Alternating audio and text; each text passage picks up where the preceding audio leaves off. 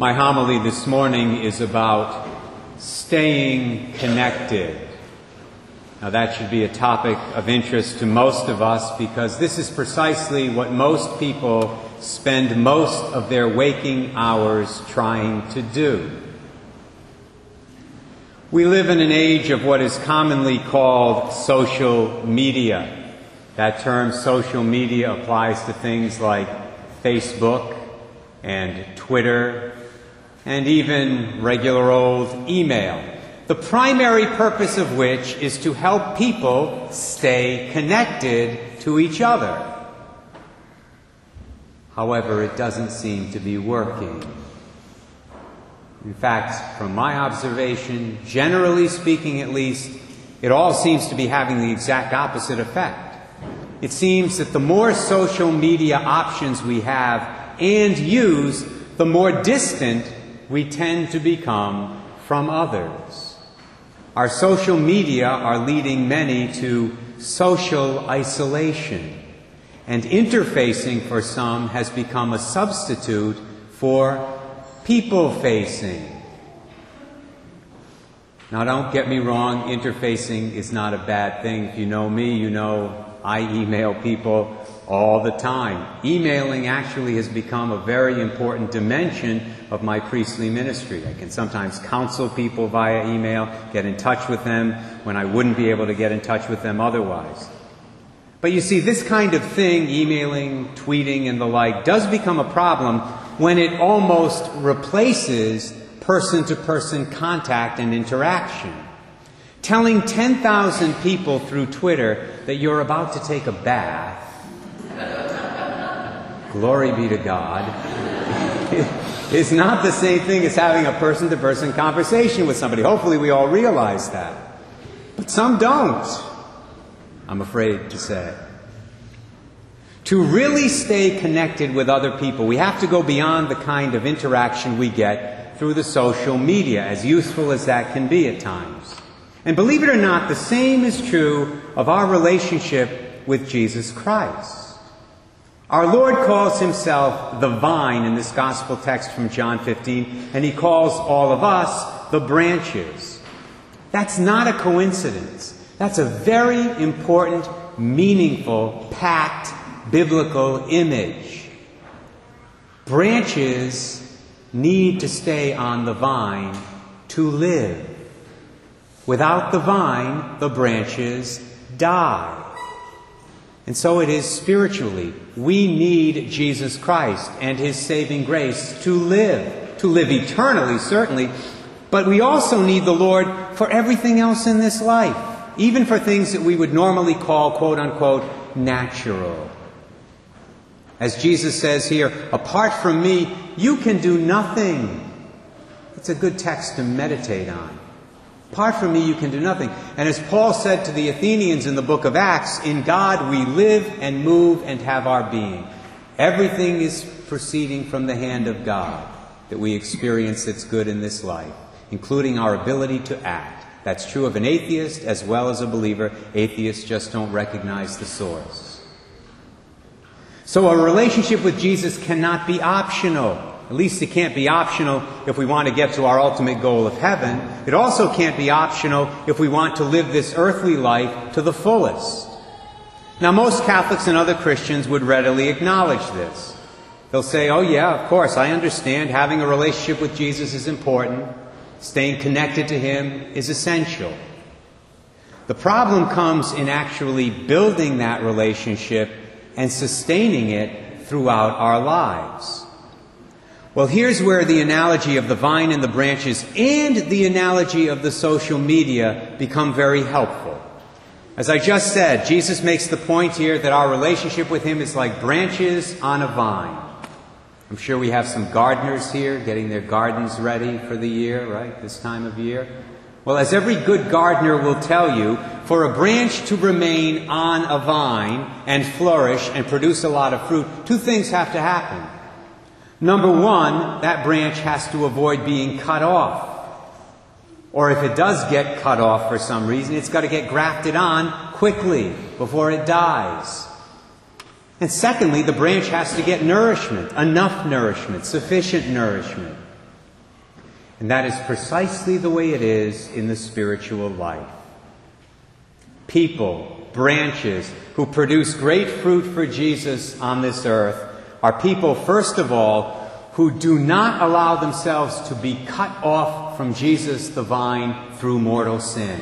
Or if they do get cut off by mortal sin, they get grafted on quickly by making a good, thorough, honest confession. Believe me, my brothers and sisters, nothing pleases Satan more than when people either ignore or deny the serious sins in their lives. He loves that because he knows what it does. It severs them from Jesus the vine. And this kind of thing happens a lot, I dare say, in the world today, because for a lot of people, serious sins, are now socially acceptable. Missing Mass on Sunday and holy days without good reason. Hatred, adultery, fornication, birth control, homosexual activity, all that stuff.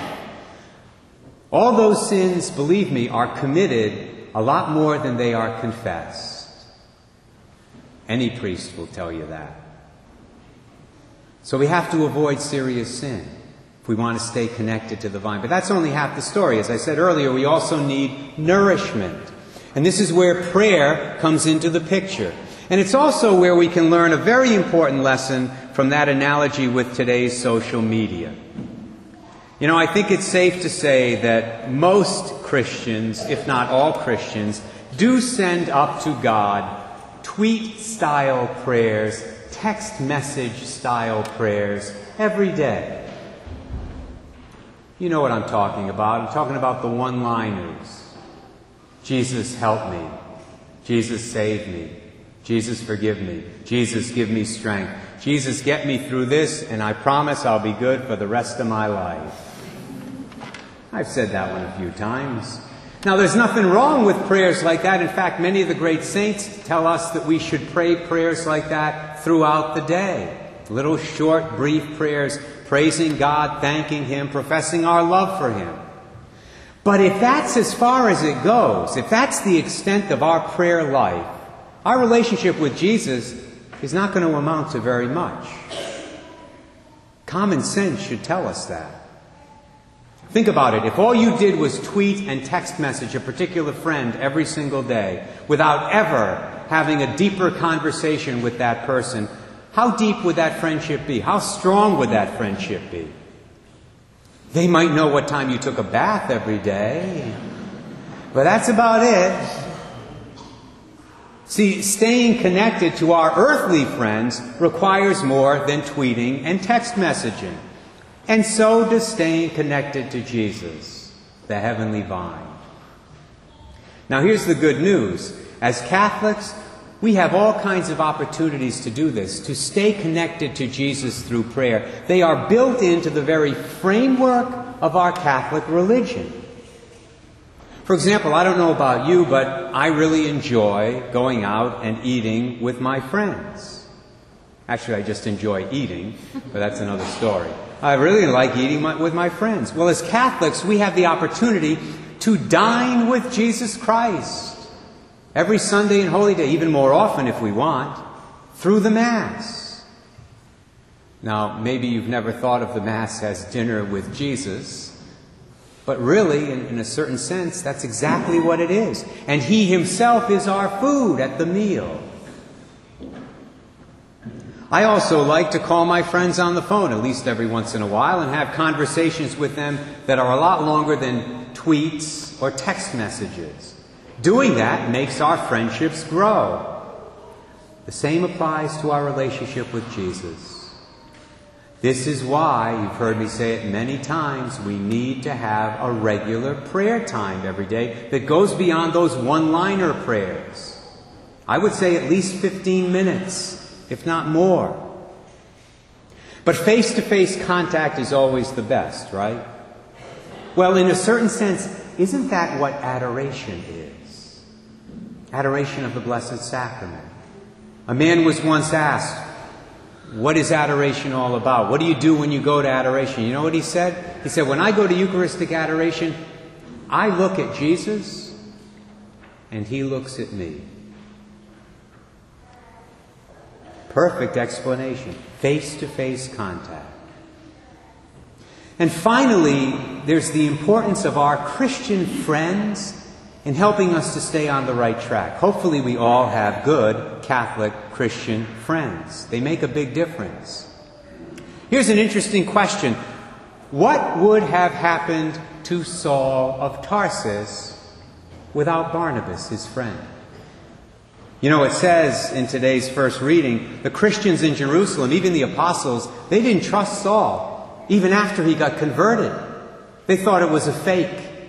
They thought he was just trying to worm his way into the Christian group so that he could arrest more of them, throw them into jail, and have some of them put to death. Only with Barnabas' help did all of that change. He talked to the apostles. He somehow convinced them that it was for real, that Saul was for real. That changed everything. Without Barnabas, Saul of Tarsus might never have become St. Paul. So the bottom line is this, my brothers and sisters, and I'll conclude with this thought. We live in a world right now where it's very hard to stay connected. It's hard to stay connected with our friends and build good relationships with them in spite of all the social media options we have. And it's even harder to stay connected to Jesus, the vine, and to develop a strong relationship with him. But the good news is, both of those things are possible if we work at them every day.